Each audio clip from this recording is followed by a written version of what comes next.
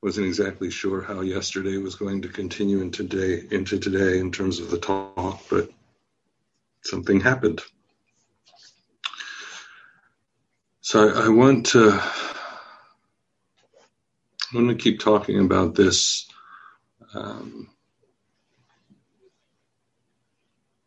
What it is to be with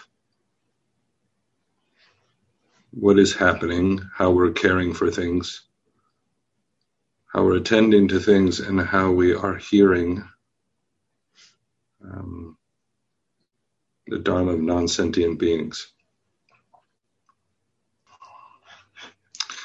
And I was watching sitting in Zazen this morning, I was watching my own mind and body, and just before this talk, I was thinking about what gets in the way of that.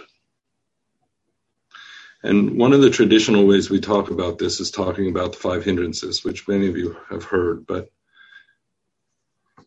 sometimes I think the 5 hindrances are almost not, they're very specific and not specific at the same time. They're very specific in that they focus in on a particular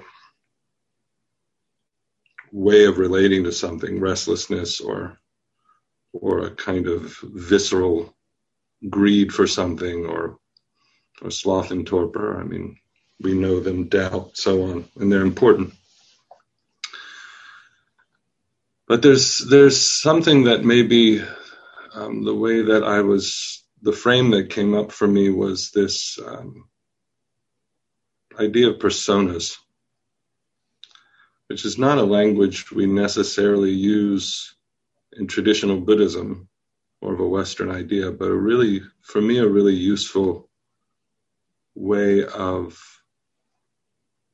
attending to what keeps our minds busy with ourselves. Keeps our minds from just settling into what is happening right now, moving us on to the next thing. And the way I'm going to use this, and there are lots of psychotherapists around who have much more sophisticated understandings of this than I do, but I'm just going to use it in a fairly straightforward way, which is these a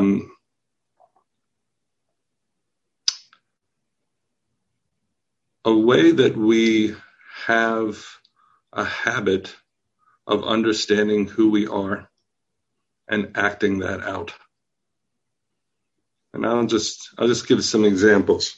I just threw some things down quickly, just to give you a frame for what this is, rather than explaining it in too much detail.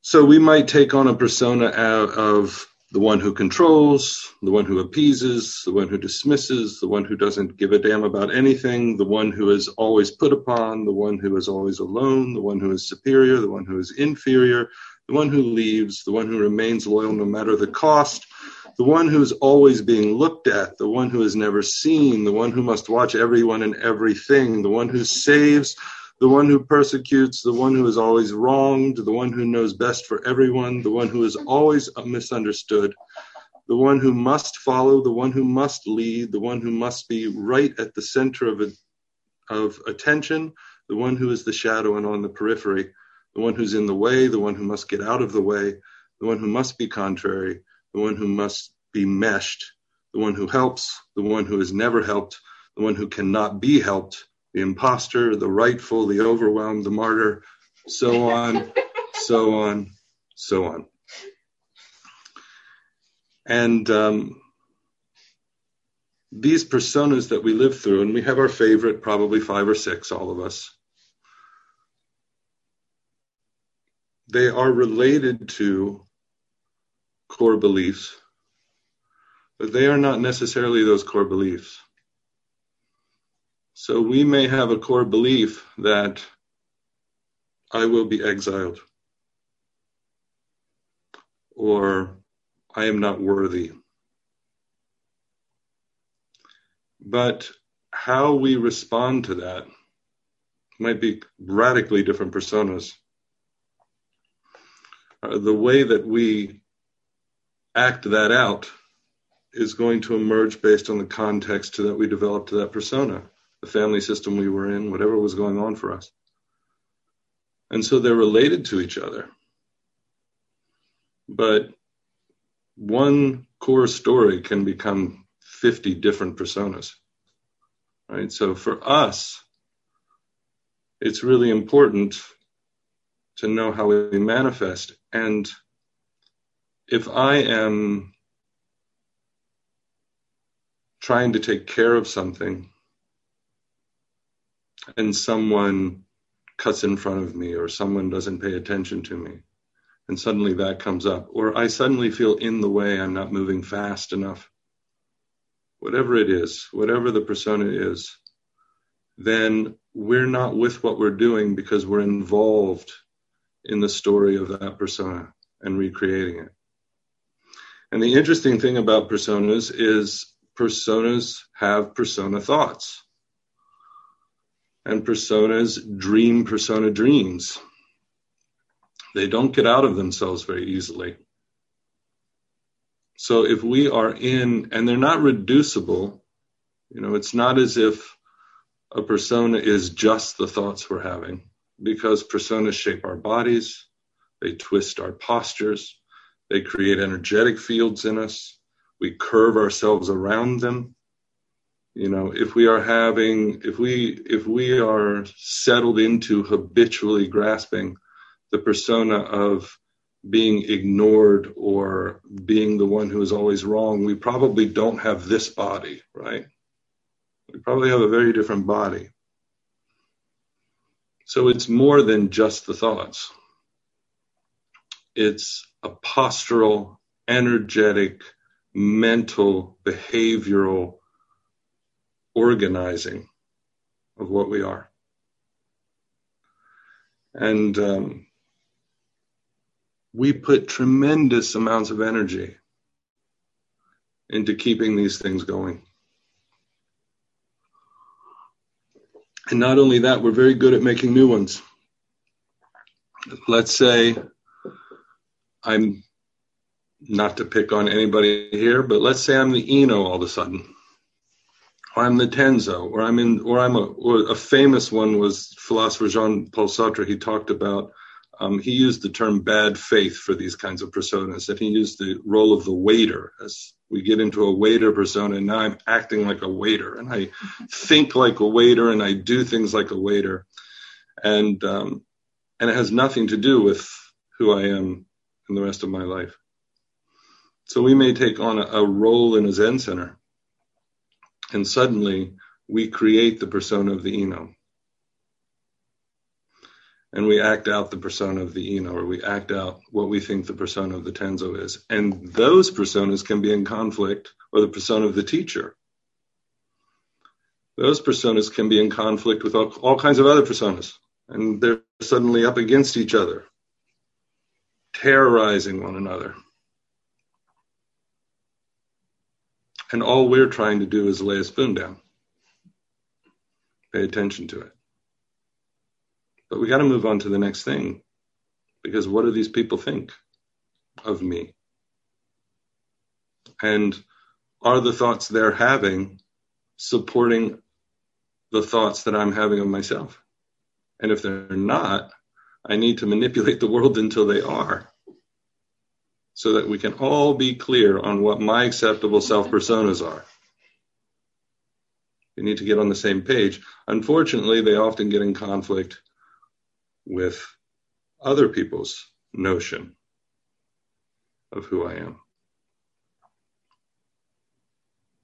And then we do really fun things like we'll create the persona of a Zen student outside of ourselves and say, I don't want to be that. I'm not going to do all that stuff. That's ugh. So we'll actually create false personas to be antagonistic to our own false personas, so that we can make sure that they stay in place. We have complex ways of chasing our own tail. It's really So we're doing this. And we are all doing this. And we are not even getting into gendered personas and racialized personas and everything else. And so all of that is in play. And we will, as I mentioned, we will try to get out of this. Maybe. Sometimes we're so identified with a persona we don't even know to get out of it. But when we're not, we'll sometimes try to get out of it by the rules, thoughts, and dreams of the persona. And we wonder why it's not working. Laura and I were talking this morning about hermit life. And Zenju just talked about this the other night. What it is to go on solitary retreat. And the first couple of weeks of solitary retreat are often watching these personas slip away because there's no one reinforcing them. And it is not very comfortable and sometimes quite painful, depending on the persona.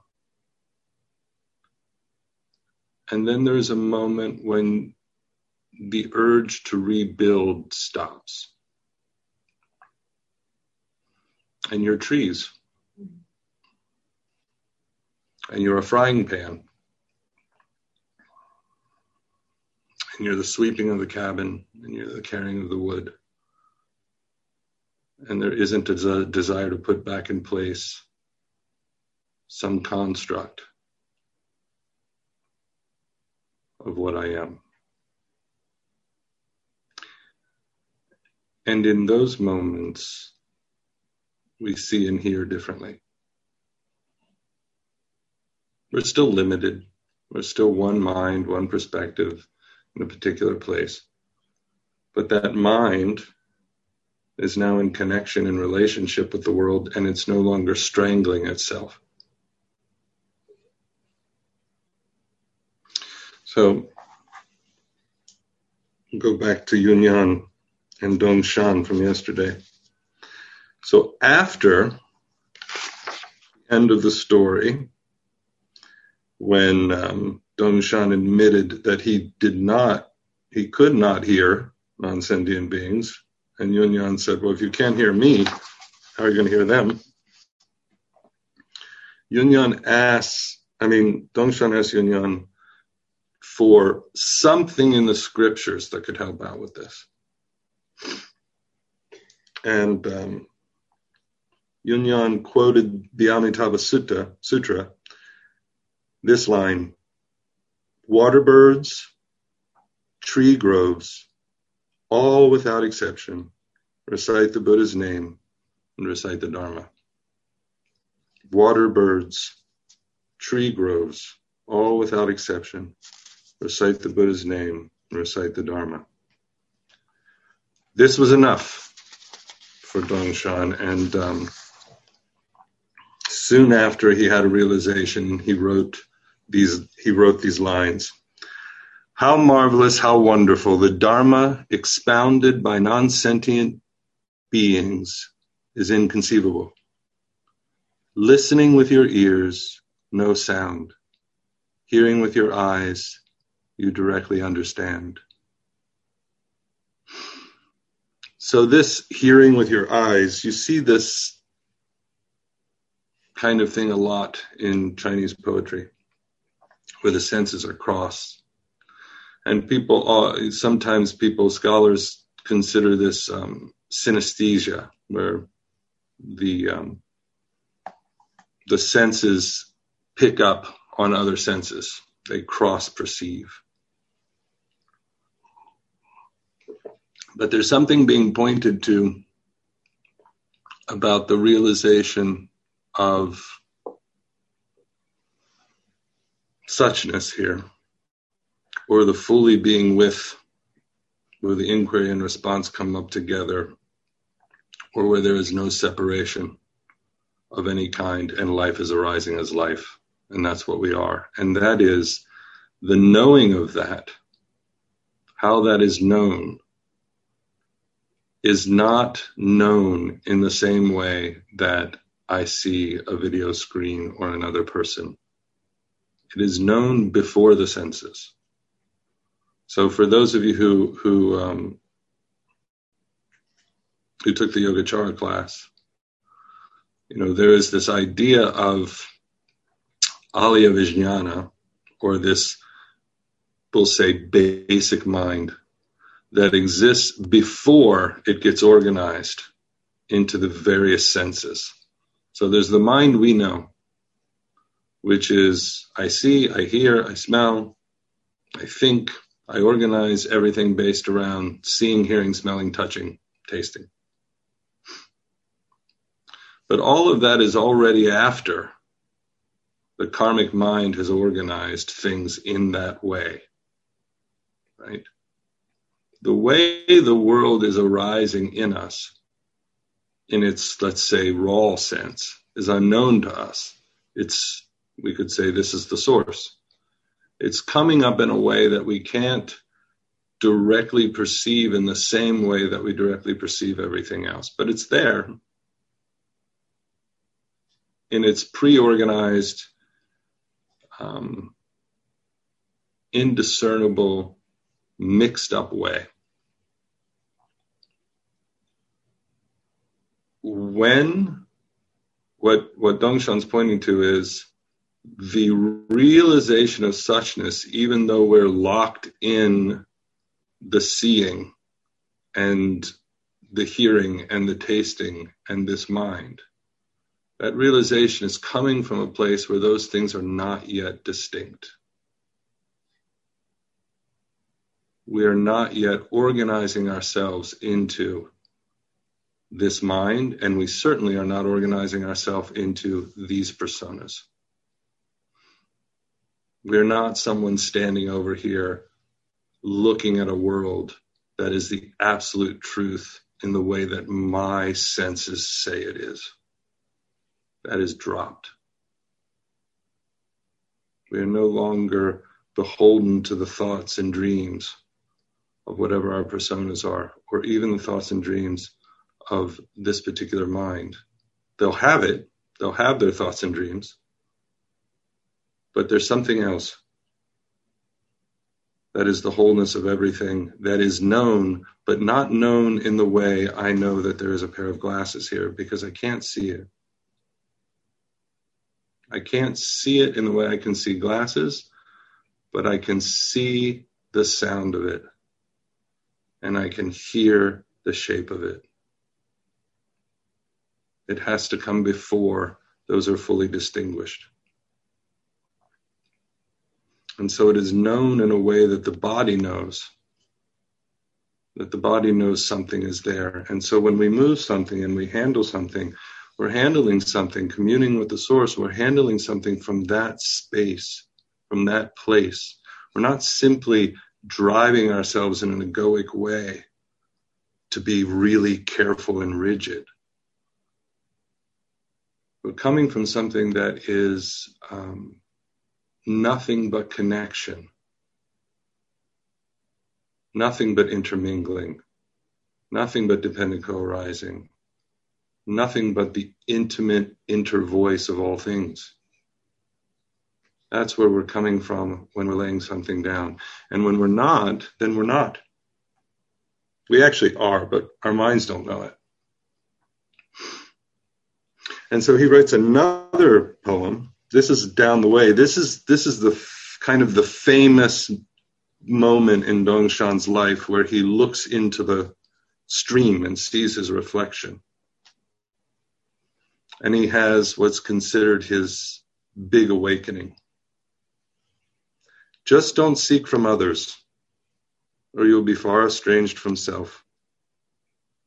I now go on alone, but everywhere I meet it, it now is me. I now am not it.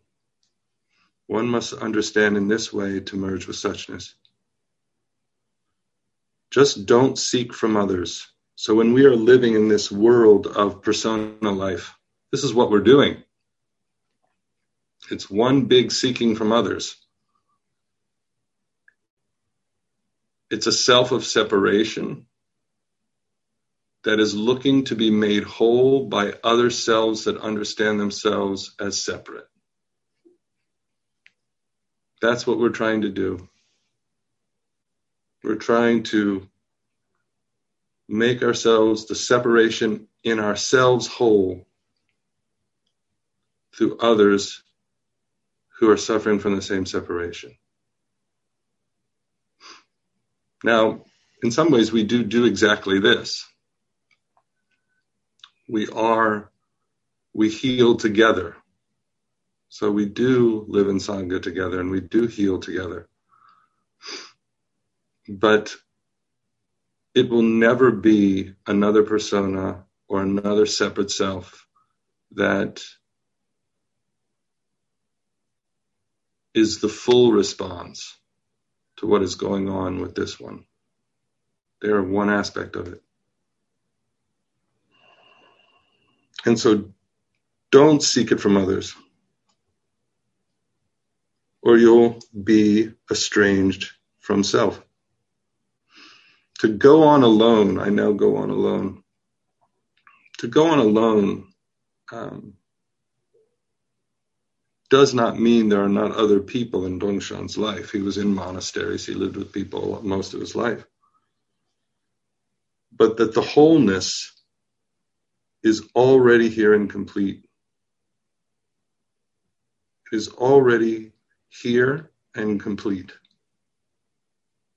The one that feels it needs to go elsewhere, if you remember Dogen's language, why go off to dusty faraway lands?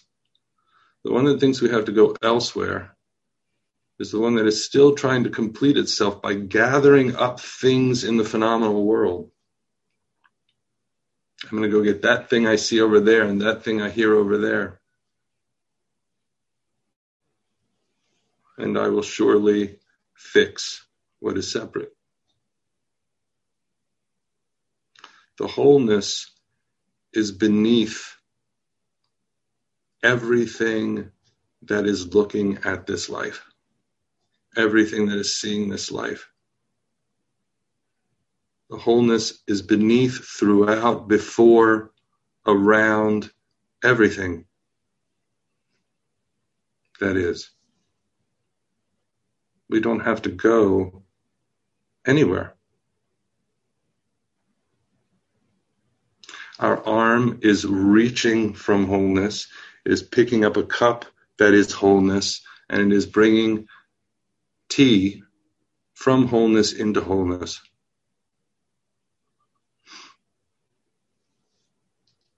And so what is it then to move at the speed of that wholeness? To honor the connection that is always there. So connected, the word connection falls short. And then Dongshan says, it now is me, I now am not it.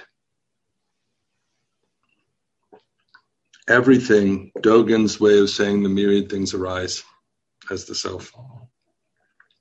The world, what is arising, is me. Everything that arises is me. It is not about me going out to become the world. My being one with everything.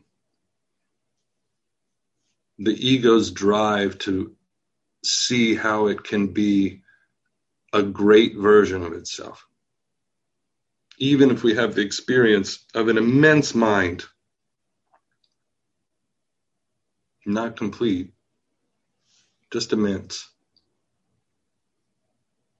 Not whole, just maybe limitless. But it isn't about anything here realizing itself. It is about this completely falling away and life being life and life realizing itself. And the subtlety of that distinction can fool us over and over and over again.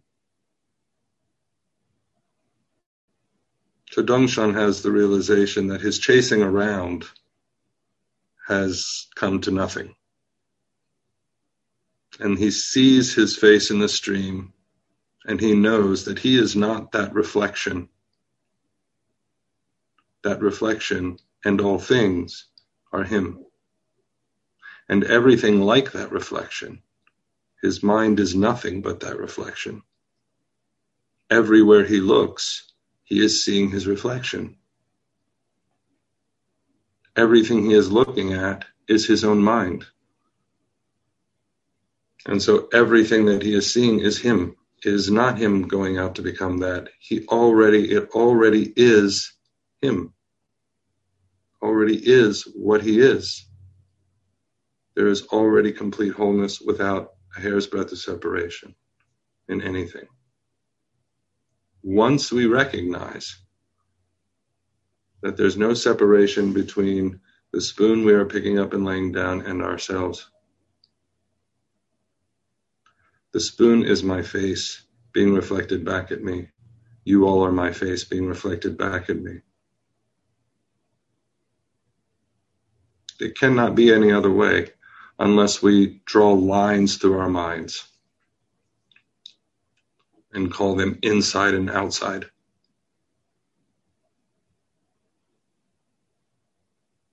So this is why, in a way, Dogen just says to sit and don't worry about it. We sit. We sit, and the mind that comes up is the mind that comes up. It's the same. This mind's now me, this mind's now me, this mind's now me, this mind's now me. It's not changing a thing about the wholeness of what we are.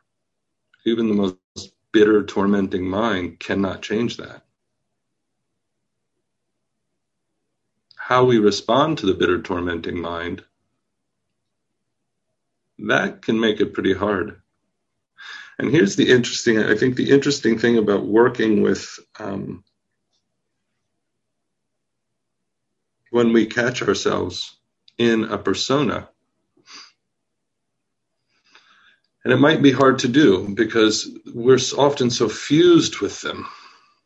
And they're often so old and young that old been around a long time, young started early. We can't even see they're happening. One of the ways we can see if they're happening is if we can't have any thoughts outside of a particular way of thinking. If we're locked into them, a particular way of thinking, it must be this way. And somebody says, well, it could be the other way. And our immediate response is, that's ridiculous. Can't be that way. Probably locked in. And very hard to work with at the thought level. And so it is sometimes it's helpful to actually notice it at the energetic level. And this is where posture is so great, because it does shape, personas do shape our bodies. They do shape the way we are in the world. And so attending to one's posture is a way of beginning to counter those habits and disrupt them. And we'll find our own, but we may notice that we hold our bodies in a particular way when we're in particular moods. And we may notice in Zazen, some days it's very easy to sit up straight, and some days it's nearly impossible. And we can't really understand why. If the body's working okay. And so what is going on? What has been evoked that is making it nearly impossible to hold ourselves up? Or that we even need to hold ourselves up rather than our body's just holding itself up? Why are we having to effort? What's happening? So to begin to, I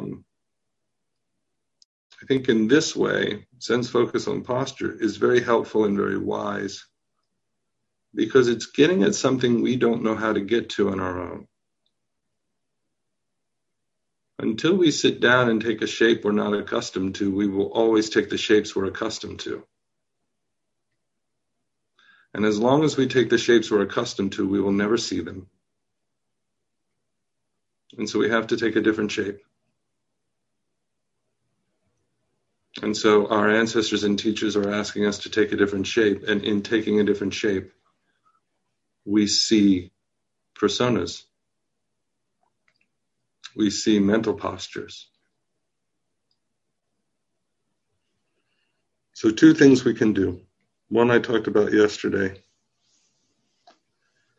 Besides taking this shape. First is being with everything fully and noticing when we can't. Our body being with everything and taking care of everything fully and noticing when we're moving on to the next thing. And if I'm moving on to the next thing before I'm finished with this, what am I thinking that makes that have to be so? What is it that care is not the appropriate thing in this moment? What is it that contact, addressing something, being fully with, is not the most appropriate thing? What is more appropriate than that? I have an idea that the person behind me mad that I'm taking too long. So if they're a Zen student, too bad. We may have to adjust in other circumstances. But it's okay to be the slowest walking New Yorker, as long as people can get around us. So there's that, being with everything fully. And you don't have to be, just for those who move more quickly, you don't have to necessarily be slow to attend to everything. It just makes it a little easier. The other one is cultivating disinterest in our likes and dislikes. Sometimes cultivating straight up disloyalty. But definitely increasing disinterest in our likes and dislikes, because our likes and dislikes contour these personas. They are the shape of them. They are how we keep them in place. They are who we are. I'm the kind of person who, ... All of that is a part of what it is to keep it in place. And so Zen, interestingly, obsesses on these 2 points, which is be with everything you're doing and don't be interested in your likes and dislikes. And if we really do those 2 things, and not easy at all, if we really do those 2 things and begin to attend to what the shape of another thing Zen pays a lot of attention to, the shape of our body and how we're shaping it and how it's being shaped, it goes right at this whole persona complex. It kind of gets at it from every side. And we start seeing what and who we think we are in a given moment, and how we're separating ourselves, and how we're manipulating a world, and how we're not able to be with life, because our energy is going into maintenance. Our energy is going into maintaining a person against a life, rather than dying into that life. And as terrifying as that transition is, it's freeing, and it releases a lot of energy to not be putting all that energy into making myself something for all of you all the time. How exhausting. So Dongshan realizes that all he has to do, finally, instead, here's the beauty of this particular moment, finally, instead, his realization does not come from a teacher. He does not fully realize the response to his question from a teacher. He realizes it from a stream. It is the stream that ends up being the one who teaches him. The teacher keeps doing their best and sending him along, but in the end, his monastery was the forest. His place of hearing or seeing the language of suchness was interacting with Mother Earth herself, because that wholeness is always present. And he couldn't hear it. This is what his teachers kept saying. If I tell you something, then I'm not able to hear it. If you're hearing it in words, you're still not able to hear it. If I'm giving you the Dharma in words, none of us here are able to hear it. We're just organizing our thinking minds for a little bit until the whole of our being hears it. And that will not probably be because of words. So with that, I will stop talking. Thank you.